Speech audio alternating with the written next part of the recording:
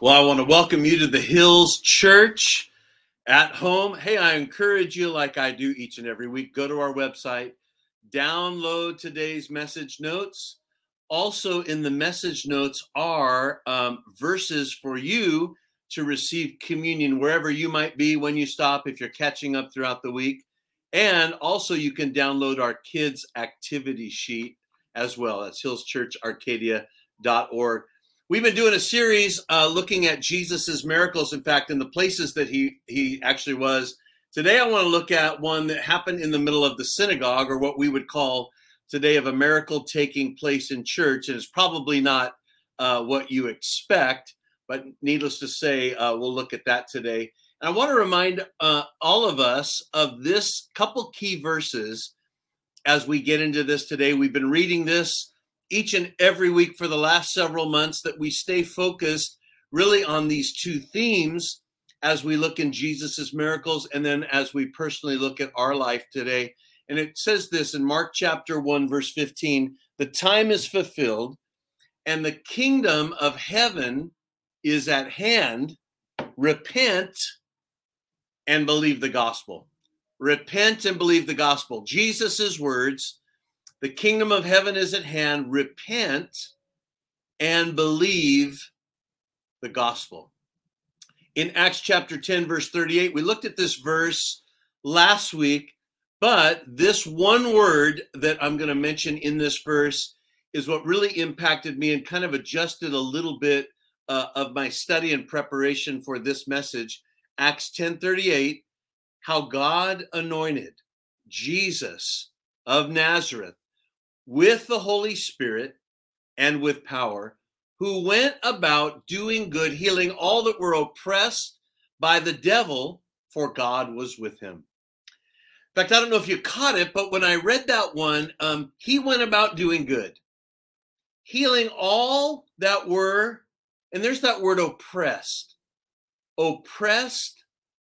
by the devil. I'm going to look at that a little bit today, though. We're going to look at a guy that was more than oppressed in the synagogue. All those who were oppressed by the devil. Jesus went about doing good, healing those who were oppressed because God was with him. In fact, there's an interesting difference, and you can read it. It's in the notes. Read in one sitting Genesis chapter 1 and Genesis chapter 2.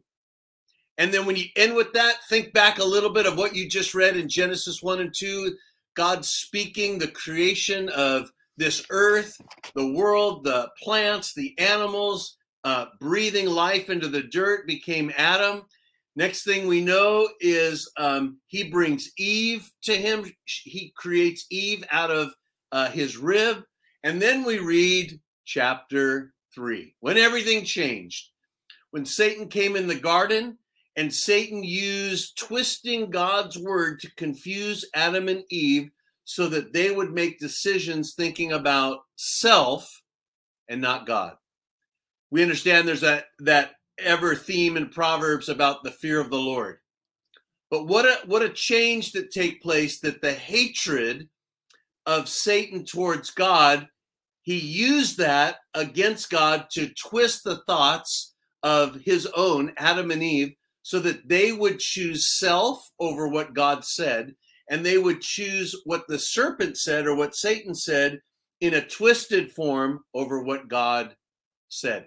And though begins, as we read on in Genesis and all throughout the whole history of this broken world system of the hatred of Satan against God taken out on mankind. You know, the Bible says that you and I were created in the likeness of God. And though there's nothing Satan can do against God, he tried with Jesus and he failed. But what he does is he does that and tries to get it against us. Yet the Bible's very specific about the armor that's given to the believer, the authority that's given to the believer, the protection that we're given. Psalm 91, his angels are given charge around us, but he continues to oppress people. Isn't it interesting when you say the word oppressed? Doesn't it easily sound like you could say depressed? That oppression, that heaviness. In fact, the original word in the Greek, oppressed, means a harsh control, to use one's power against another, to oppress, hold you down, beat you up, harsh control. Jesus came to heal all who were oppressed. In fact, I think that should change the way we come across people, that when we pray and when we interact with people, that we remember that that is real, that oppression from the enemy is real, and praying over them to be free is healing indeed. You know, it's interesting when Satan came at Jesus in Luke chapter 4, Jesus was hungry. He hadn't eaten or drank anything for 40 days, 40 nights in the desert, wild animals, we read in one of the accounts. And Jesus overcame every temptation that Satan threw at him. In fact, the Bible says these words in Luke chapter 4, verse 13. Now, when the devil had ended every temptation, he departed from him until an opportune time. That's what Satan does. He looks for those opportune times in us, areas of weakness. You know, you're a different person, they say, when you're super tired or you're super hungry. Isn't that interesting? Or you're lonely. He looks for those opportune times to take advantage. And we, as people that are mature, or whether you're listening today and this is all new to you, there's that opportunity to reach out. Don't be oppressed. Don't be depressed. Know that there is healing in Jesus. And yet the enemy wants to attack in that area so that you feel beaten down. Jesus wants you lifted up, high and lifted up. Well, I want to read this one, just a few verses today in Mark chapter 1. In fact, I'm going to get my Bible and read it out, reading out of the New King James. Now, this is Jesus speaking in the synagogue, okay? So he's teaching in a synagogue. He's not out in the villages. He's not out in a field anywhere. This is in the middle of the synagogue, and it says this in Mark chapter 1, verse 21. Now, when they went into Capernaum, and immediately on the Sabbath, this is talking about Jesus, he entered the synagogue and taught. And they were astonished at his teaching, for he taught them as one having authority and not as the scribes. Now there was a man in the synagogue with an unclean spirit, and he cried out, saying, "Let us alone. What have you to do with us, Jesus of Nazareth? Did you come to destroy us? I know who you are, the Holy One of God." But Jesus rebuked him, saying, "Be quiet and come out of him." And when the unclean spirit had convulsed him and cried out with a loud voice, he came out of him. Then they were all amazed, so that they questioned among themselves, saying, "What is this? What new doctrine is this? For with authority he commands even the unclean spirits, and they obey him." And immediately his fame spread throughout all the region and Galilee. Okay, we read the story. He's in the synagogue. We would use the analogy today, in the middle of church service, something breaks out. I was remembering a story happened not too long ago in our church, in our facility. Our baptismal is located behind the stage. And so I was in the back, and at that time we were doing water baptisms right after our worship time. And I'll never forget the song that they were singing. We could hear it in the back. It was the song, "Good, Good Father." You're a good, good father. You know, and I could hear it along. We're waiting. I think it was the last song. And all of a sudden, I started hearing somebody sing, "It's a good, good," but they used the word M with the word F. Good, good, M, F. And I thought, did I hear that? I was thinking, God, forgive me if I listened to something or saw a movie that something was mentioned. I'm trying to think where those words would come in. No, nobody would be yelling that. Then I heard it again, as clear as can be. And there happened to be a young man in our service that day, which I would call very oppressed. Actually, so one of our greeter team was able to get him, take him outside, minister to him. But he was yelling out in service. Well, For many pastors and people in different services, or if you've traveled and done anything missions, these things happen, right? Yet in the middle of this synagogue, this guy cries out. And here's what's interesting about it with Jesus's authority. Notice Jesus, he didn't say anything. Guaranteed he knew it was there. But the spirit cried out. That evil spirit cried out. What are you going to do to us, right? And Jesus, just with that one word, was able to not only rebuke him, quiet him, but set the man free, right? But here's what the devil tries to do. He tries to disrupt the message of the gospel. Any place where the word is being taught. In fact, we read that in Mark chapter 4, a little bit later, is Satan comes immediately to steal the word. He wants to cause that opposition, that oppression, to keep people oppressed, beaten down. He wants it that way. And yet there's this disruption in church. But here's what it is. The first miracle that we see take place is in a synagogue is a demon-possessed guy, not a man with a withered hand, not a sick young girl, not somebody that's been lame from birth. It's a devil coming out. But we see on many occasions where evil spirits knew exactly who Jesus was, and he was the Son of God. Think about it. Even an evil spirit knows that Jesus is Lord. There are no atheists among demons. You know, and I don't know if this has ever happened to you, and I don't know if this is a true account, but I know it's happened to me on numerous occasions where I'm pulled up to a red stoplight and I stop and people are crossing the crosswalk, and you see a certain individual that you look at, and they turn and they look at you, and they continue to look at you when they're passing your car, and they look at you with a different set of eyes. And I've had that happen before, and I always feel like the spirits inside of us are completely different. Mine being God's spirit, his being whatever evil spirit, and there's like some spirit thing, well, he's looking at me. And that's happened on a number of times where you look at somebody in the eyes and you think, this isn't just somebody looking at me, or they don't like my car. I thought I should have my car washed. They're looking at me different. Evil spirits knew exactly who they were dealing with. Isn't it interesting that oppression, that confusion that could take place in the synagogue, yet we know the synagogue, the reaction is not what would happen today. If that happened in a lot of our churches, man, people would scatter and run and get out. But what happened is they knew Jesus had authority. He took care of it. He had authority. In fact, we read in the book of James where James writes this, you believe that there is one God, you do well. Even the demons believe and tremble. Even the demons believe and tremble. You know, we were looking at, you can look at it later, and it's in the notes, Mark chapter 5, verse 1 through 29. When Jesus went over to the other side, remember they were in the storm, and he commanded the storm, and he steps out of the boat, and there instantly comes the demon-possessed man, who we know according to the Bible says he has a legion of demons, which a legion back in Roman that number or that wording would have represented 6,000. And yet the community only knew how to treat the outer man.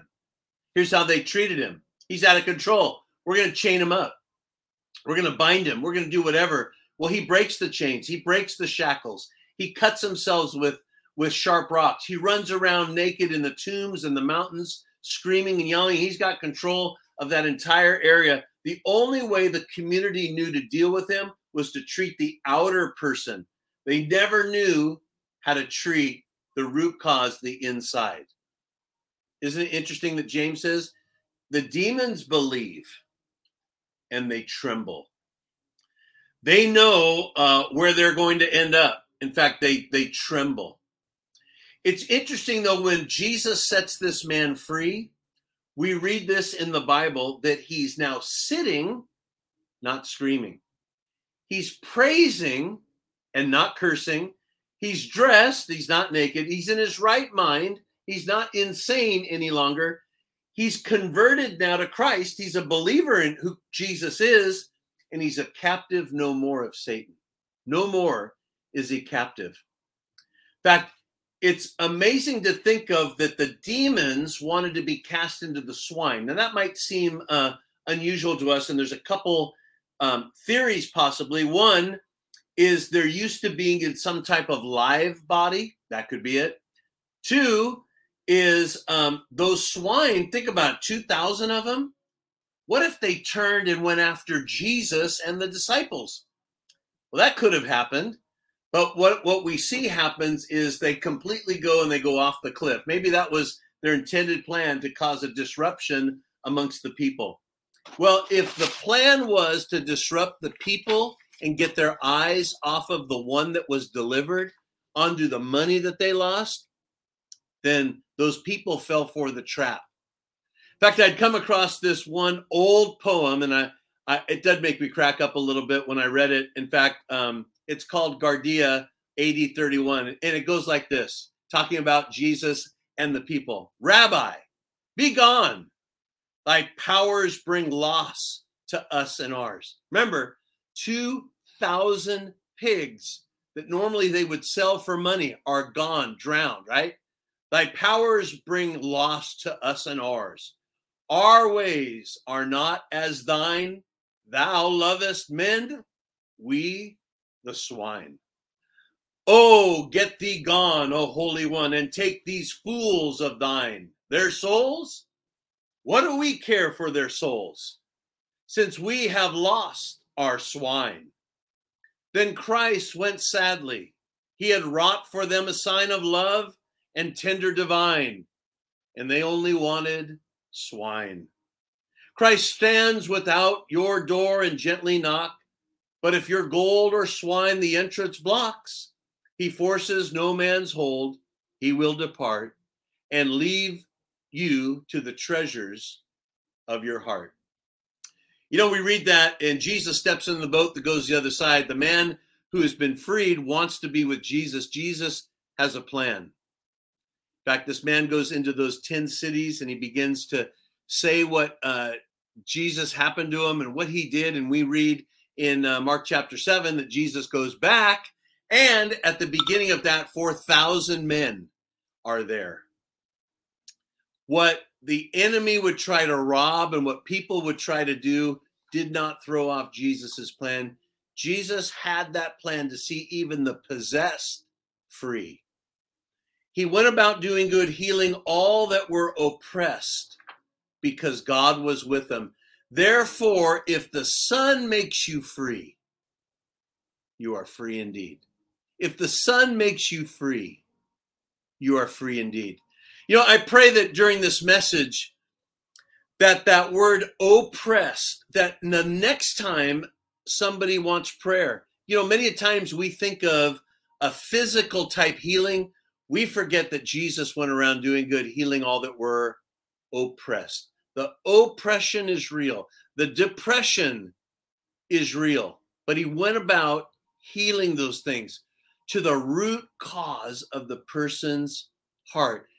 I pray that, one, when you begin to pray with somebody the next time, and maybe it's not something physical, but man, deep down on the inside, that is as real and as destructive as anything else. I pray for you today that if you're dealing with any type of oppression, depression, if you feel beaten down, if somebody's words or some actions have beaten you down, or if you're caught up in the narrative of the day, I pray today that you are free in Jesus' name. Lift those things off. Find yourself caught up. Get some worship music on. Allow God's Spirit to set you free. Don't be oppressed. Be free in Jesus' name. He went about doing good, healing all that were oppressed. Be free today. And if you've never made Jesus the Lord of your life, would you pray this prayer with me? The most important prayer that you'll ever make, number one, but it's the most important. Pray this with me. Dear God, I believe that Jesus lived, died, and rose again for me. I accept him as my Lord and my Savior. Thank you for forgiving me of all of my sins. And today I'm in your family. In Jesus' name, amen. If you prayed that prayer for a first time today, I would encourage you to reach out by the social media platform that you're following right now, or you're listening to this message. You can go to our website, hillschurcharcadia.org, click on the contact button, or email us at info@hillschurcharcadia.org. The most important next step, tell somebody so they can get you some resources in this walk of faith. In this walk of faith. As we go into a time of communion before we close up, I encourage you to find some bread, find some juice, go through the scriptures that are on the page. But I wanted to mention something that I had read and I had thought about. In 1 Corinthians chapter 11, verse 26, it lets us know that as often as we eat this bread and drink this cup, that we proclaim the Lord's death until he comes. Remember those words, as often. Doesn't have to be the first Sunday of the month, the first day of the week. It can be as often that you remember him. But the other thing that's very powerful that made me think about was this one verse that's in Matthew chapter 12, verse 34. And the end of it, Jesus says these words, "For out of the abundance of the heart, the mouth speaks." Out of the abundance of the heart, the mouth speaks. I always got this picture of, you drop a heavy object on your toe and you yell out, Sometimes you say these words just come out and you think, where did that come from? Well, that's in the abundance. Somebody cuts you off in the freeway, what comes out? Or maybe it's a hand motion or whatever. That's out of the abundance of the heart. How we fix the abundance of the heart is we do so with God's word. And here was the thought that made me think of our time in communion and your time is, don't align yourself with your ailment, right? Align to the cross and sacrifice of Jesus. It doesn't take long to be in a conversation with somebody that all they talk about is their ailment. You would think that that's all they have going on in life. Talk about the cross and talk about the sacrifice and healing of Jesus. Don't talk about all the things that are going on. Talk about the truth, right? Talk about that. In fact, I remember hearing this mentioned years ago. Some people have more faith in the thorn of the flesh that the Apostle Paul talked about than they do the stripes of Jesus. Get back to believing in the stripes of Jesus. Don't align your words with your ailment. Your ailment is not who you are. You're a child of the King, the Most High God. Align yourself with him. And in some cases, keep your mouth shut. Allow the abundance on the inside to change. Well, as you receive communion today with those elements at the end of our message, take time and remember, align yourself to the cross. Align yourself to the broken body of Jesus and the cup of forgiveness. I pray those things in Jesus' name, amen. And in our giving today, in our tithes and offerings, I want to read two verses to us. Psalm 34, verse 8 and 10. "Oh, taste and see that the Lord is good. Blessed is the man who trusts in him. Oh, fear the Lord, you his saints. There is no want to those who fear him. The young lions lack and suffer hunger, but those who seek the Lord shall not lack any good thing." If you've ever tried to go on a no-carb diet and you're not eating bread and you happen to go to a restaurant and they serve you this hot, freshly baked sourdough bread and butter, or your favorite bread. Oh, the temptation, and you can smell it, right? Well, remember that verse. "Oh, taste and see that the Lord is good. Blessed is the man who trusts him. Oh, fear the Lord, you his saints." Pray this prayer with me.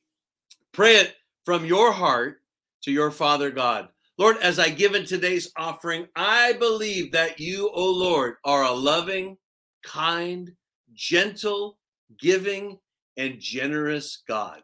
You will not hold back any good things for my life. You are my provider. In Jesus' name, amen. Amen. Hey, I also want to mention we actually have a couple projects that we're doing to reach out. One is we're doing some kids ministry projects for some audio visual in our room. And also we're getting ready to begin a weekly food ministry at the church. We're actually needing to convert some space, add in some doors to an exterior part of our church, prepare with refrigerators and freezers to begin to reach 200 to 300 people every single week on our campus.